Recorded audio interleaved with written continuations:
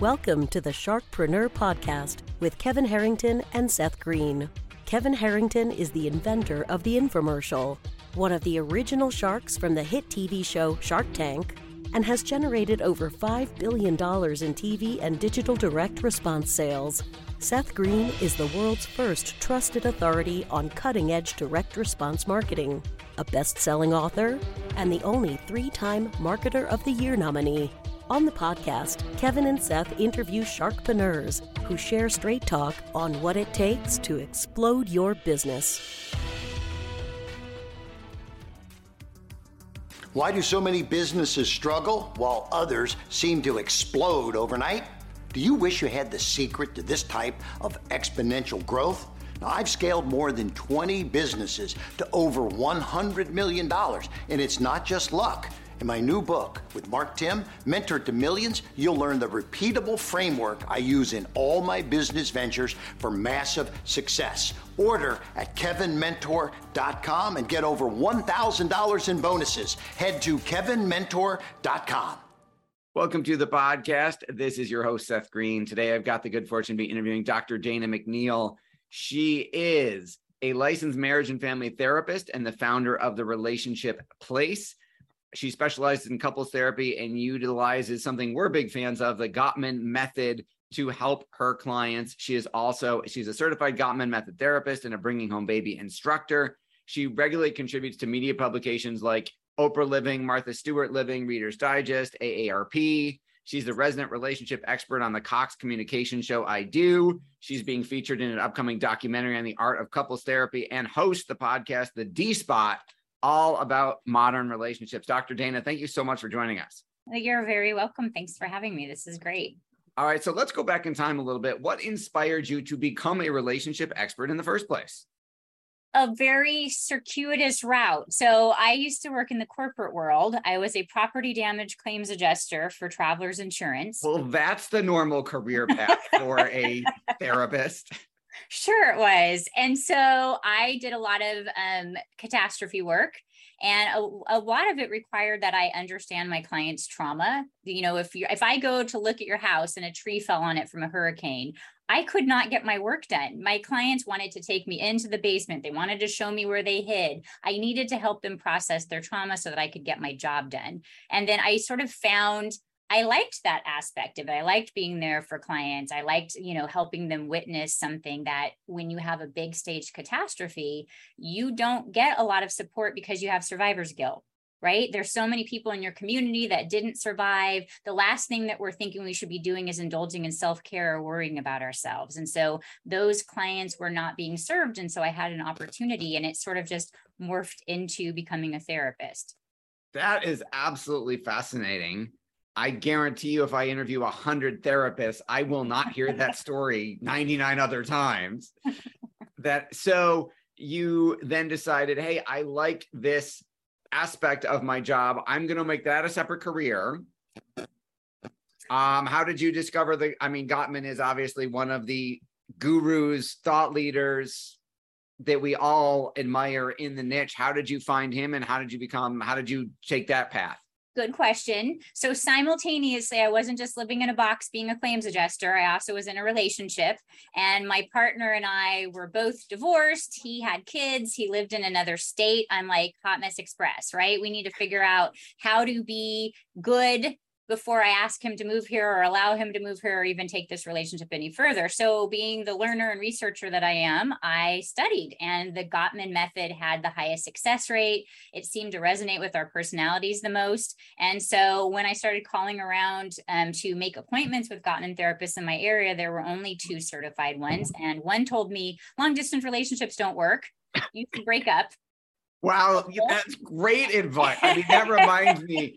We had years ago, a dog trainer was one of our clients, and I'll never forget the story he told us about the time he said to the client, "There's no hope, just put your dog down." Right. And I said, I don't think I can market that. So that one was a bust. And then the other one wasn't returning my phone calls. So we bought the 7 Principles book, which is John's most famous, sort of well-known book. And we Skyped every Sunday for 2 hours and went through the entire book from cover to cover, doing the exercises ourselves. And it impacted my relationship in a significant way. I felt more prepared for dealing with difficult situations and managing conflict. And so I had the opportunity to go back to grad school. I have a personality that works well with couples, and I believed in the Gottman method. So here I am. Well, obviously you skipped over a large chunk from went back to school and got certified to here I am. I didn't know how much you want me to get into it with you. I mean, that was a lot. Yes, it was a big deal. I left the corporate world. I worked 3 jobs so that I could get my hours. I had a solo practice, and within a year and a half, I started a group practice, and COVID hit. So business was booming. Couples are desperately in need of couples therapy. And so now today I have 21 employees. Wow, that is absolutely incredible. And I'm sure the longer version of that journey, if it isn't a book already, we'll make sure to put it in the one that you're going to end up publishing through us. So let's dive in. Why do you think, why do so many marriages end in divorce? What is the epidemic going on in our country? Interesting. Lots of reasons end in divorce. Really, but the one popular divorce these days is over 50. So gray divorce is what we call it. And 1 out of every 4 divorces that's happening are clients that are over 50. So COVID reduced our divorce rate a little bit. People were not wanting to move. They didn't want to make changes. They didn't have other places to go. So our divorce rate dropped in 2020 to 43%, which is not what the national average has been. But amongst that percentage, 34% of them were couples that were over 50 years old. And many of them had been married 20, 30, 40 years. So we're living longer. We're expecting more from our relationships. We want our partner to be our best friend, to be a co-parent, to be the person that goes shopping with me, that helps me braid my hair. I mean, we ask so much of our partners. It's not the way that it used to be. It wasn't that like, you have good childbearing hips. We're only going to live to 40.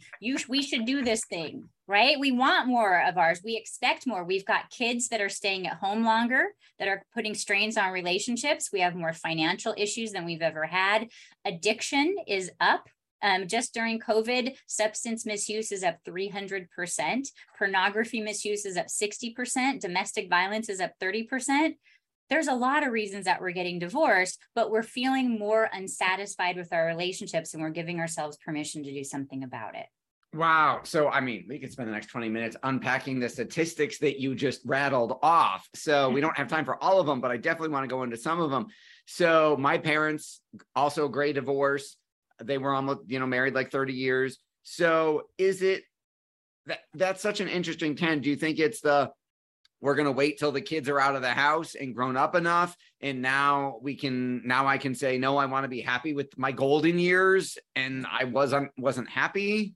That's one of the reasons. And one of the reasons is also we are not in the same place that we were when we first got married. If you've been married 30, 40, 50 years, when I first got married, I was in my 20s, and it was enough that my partner and I both liked Depeche Mode and sushi. Like, that was the basis of our relationship, right? And so, yeah, it's like, we should get married. We have so much in common. I would never ask any more details about, like, hey, what are your finances like? How much student debt do you have? What are your, what's your credit rating? I want to buy a house at some point. And so now, as we get older, there's a flurry of reasons. One is, not to be ignored, is our sex life. If you have a partner that has say they have diabetes, or they have heart issues, or they're on a medication, and your sex life is not matched, right? That maybe that feels like that's not okay with me. Or retirement is not as exciting as people claim that it is. The first 2 years after retirement, the statistic for clinical depression is 40%. Right? Wow. And so what happens is, maybe I was CEO and I come home and you've been, taking care of the house, our kids, doing all the traditional things, because that age group was doing the traditional thing. They fell into traditional gender roles. Yeah. I don't need a CEO of the house. I've been fine for the last 30 years. Thank you very much. I think the pantry is organized very well. Thank you. I don't need you to come in and tell me how to do it.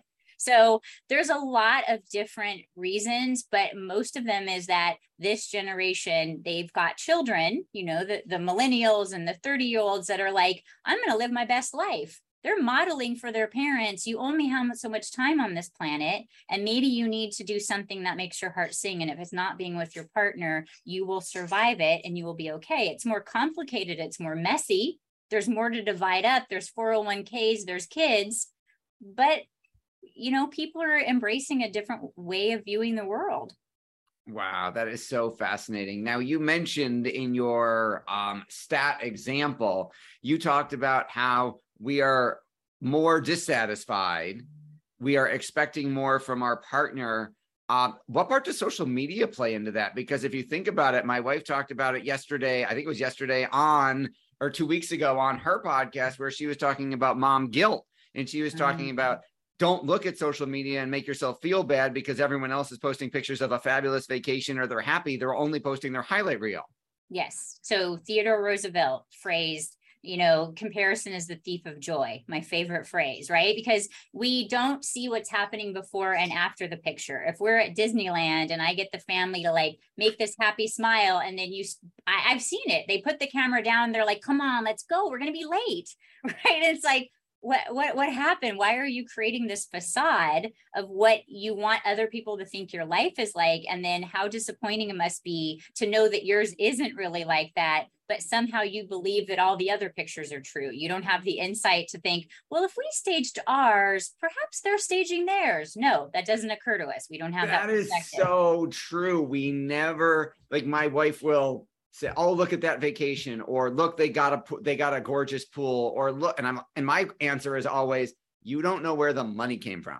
Right. You don't know how much debt they're in. Right. You don't know, maybe they're expecting all their kids to go to public college, and I'm planning as if all three are going to expensive private school and I got to pay for the whole thing myself. Or they've maxed out 3 credit cards and the interest rate, they're never going to get out of debt. And so they've decided that they can't retire for 10 more years. And they're supposed to have retired last year. You don't know. You're not a couples therapist. You're not sitting in the office hearing about the things that are going on in their relationships. Yeah, you never know what goes on behind closed doors. We've had that experience where we had friends who told us they were getting divorced, and we were like, oh my, your newsfeed looks like you're ecstatically married for the last 10 years. Yeah. So let's add in another stressor to that. For our entrepreneurial couples where one or both partners own a business, let's talk about how that impacts marriage as well. Well, the problem is, and I can speak to that because at one point my partner was very busily helping out in my business. We didn't talk about anything else, nothing. It was like, even when we were at dinner, like, did you see that employee do that? Did you read that email? We weren't spending any time on our relationship. We weren't reminding each other, what are the things that we care about? Why is this person so amazing? Why am I so in love with this person? We were so caught up in talking about statistics and finances and business and mortgages and, credit card statements that we lost a big part of our life because we never had a break from work. That is so, so true. When we go on a date, I will be the one to try and be anal and set ground rules and say, she'll tell me I don't want to hear about work. And then if I say, well, can we not talk about the kids? Then we're like, are we going to bitch about our parents? What's left? So How do you balance that? How do you deal with that? How do you find not only that time, but those topics of conversation that aren't let me tell you everything I did all day and vent my stress to you? Well, why is it we were able to do it at the beginning of our relationships? We held each other in such positive perspective, and we wanted to know everything about the other person. We were so curious. Just because I found out from you some statistics about what it was like when you were a kid doesn't mean there isn't still stuff to learn about you for the rest of our life.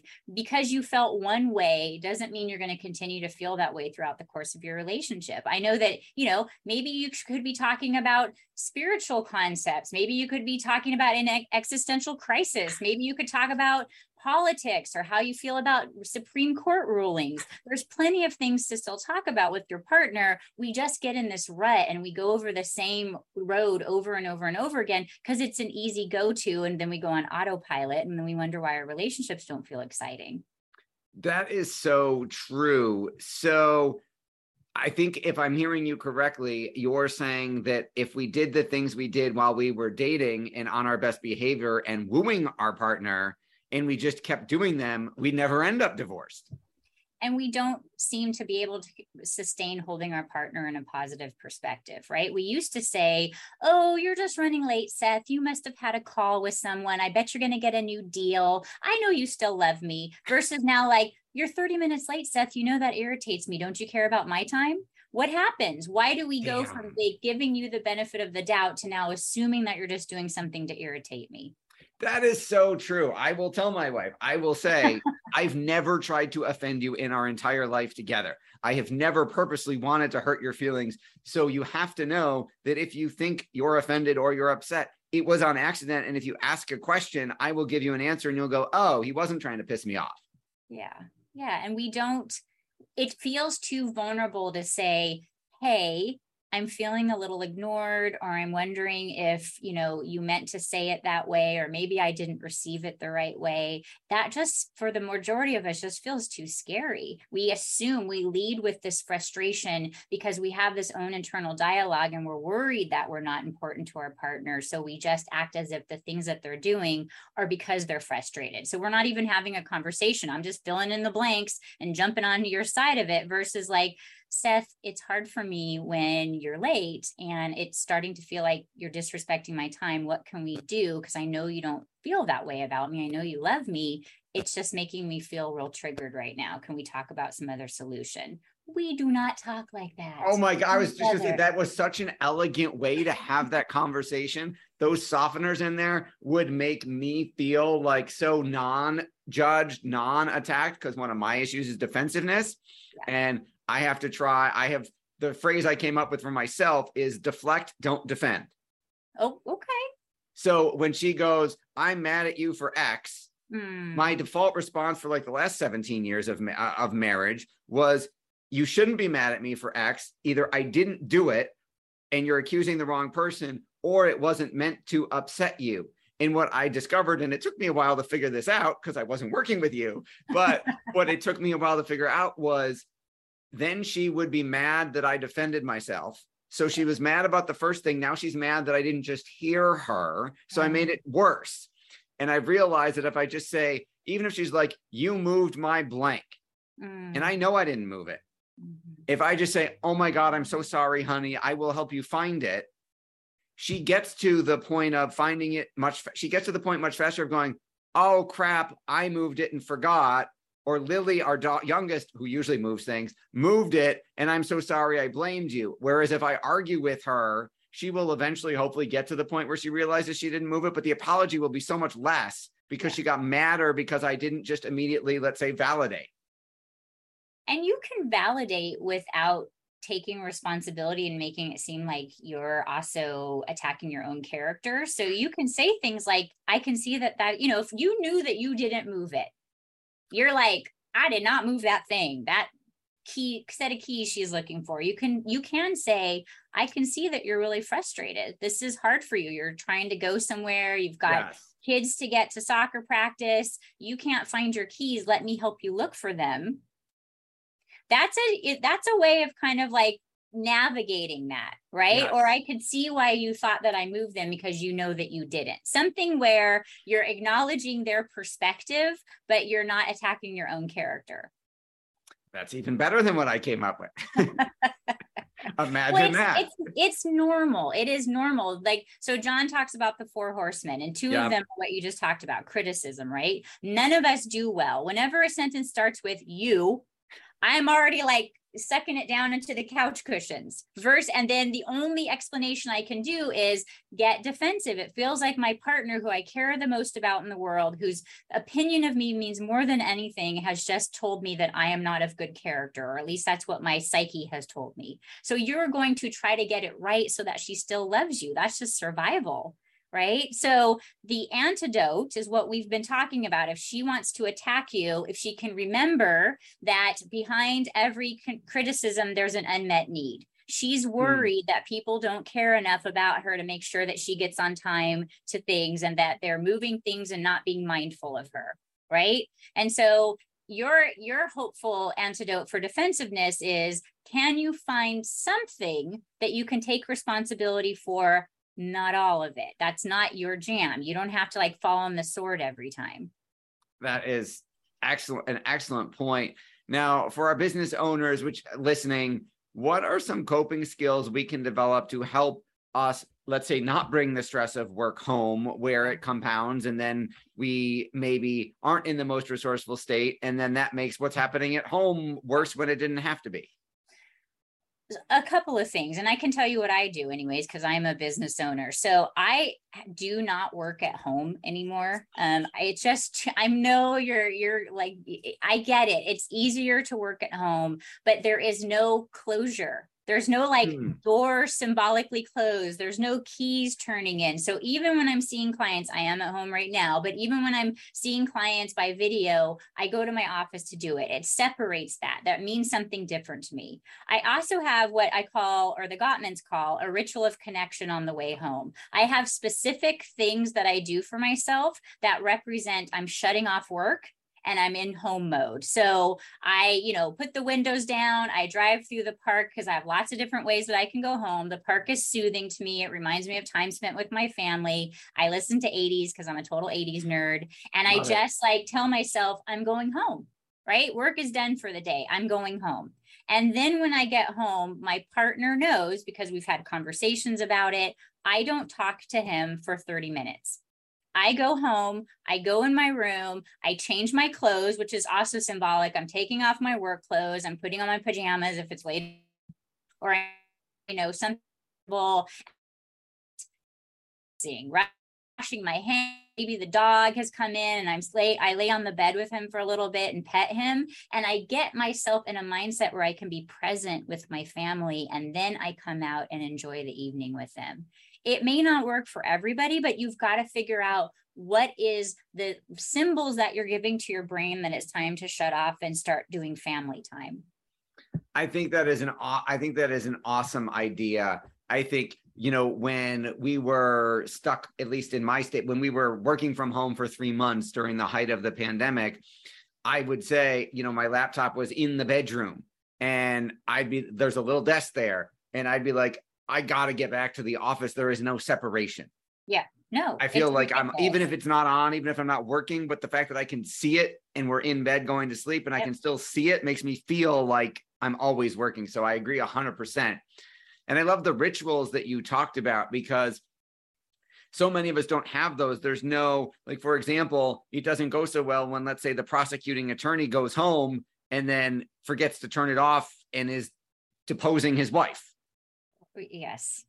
Even like to the point where I have 2 phones. I have a work phone and I have a personal phone, and I leave the work phone at the front door. I don't even look at it the rest of the night. Barbara Corcoran from Shark Tank told me the same thing when I asked her how she balanced it all. And she said, balance is BS, boundaries rule. And she said, I have a work phone and a personal phone. I physically turn the work phone off on Friday at 5 o'clock or whatever, and no one can get me till Monday. I don't care if there's an emergency. No one's going to die. Well, I will let my staff call me because they're therapists. Right. I was going to say, you might have a legit life and death emergency phone call. But they will call my personal number, and they know the difference between something that can wait and something that's a crisis. Yeah, if someone's life is at stake and they need support, you can call my personal phone. But if it's just somebody wanting to reschedule an appointment, that certainly can wait until the next day. Absolutely. Your passion is obvious. What do you like so much about what you do? There is this gift that my clients give me every day that I get to be a placeholder in their life and part of their relationship and see a vulnerability that the rest of us don't get to experience. I am like given this amazing gift of letting me be part of an experience that is scary, painful, overwhelming, and sometimes fantastically rewarding. And I just feel so grateful for all of those clients that allowed me to be part of their journey. That is beautiful. Other than the Gottman books, what are some of your favorites? You mean besides yours? Because I did read it. Well, thank you very much. I greatly appreciate the plug. I don't read a lot of self-help books because I do this all day long, but let's see. Does that mean you should give me some novel recommendations? I like fiction. I mean, I just like to get away from things for a while. And I very much like biographies. I love to know like the real life drama of how somebody like grew up and then like how they became famous or how like life handed them, you know, everyone believes that luck is something that happens and luck is something that's made, right? And so how diligent they are and how much grit somebody has. I just really like reading books about somebody's journey that's actual real life and maybe not like a self-help thing. And fiction is just a great escape. Who's your favorite fiction writer? It's like asking me to choose which of my children are my favorite. Okay, what are some fiction writers that you like?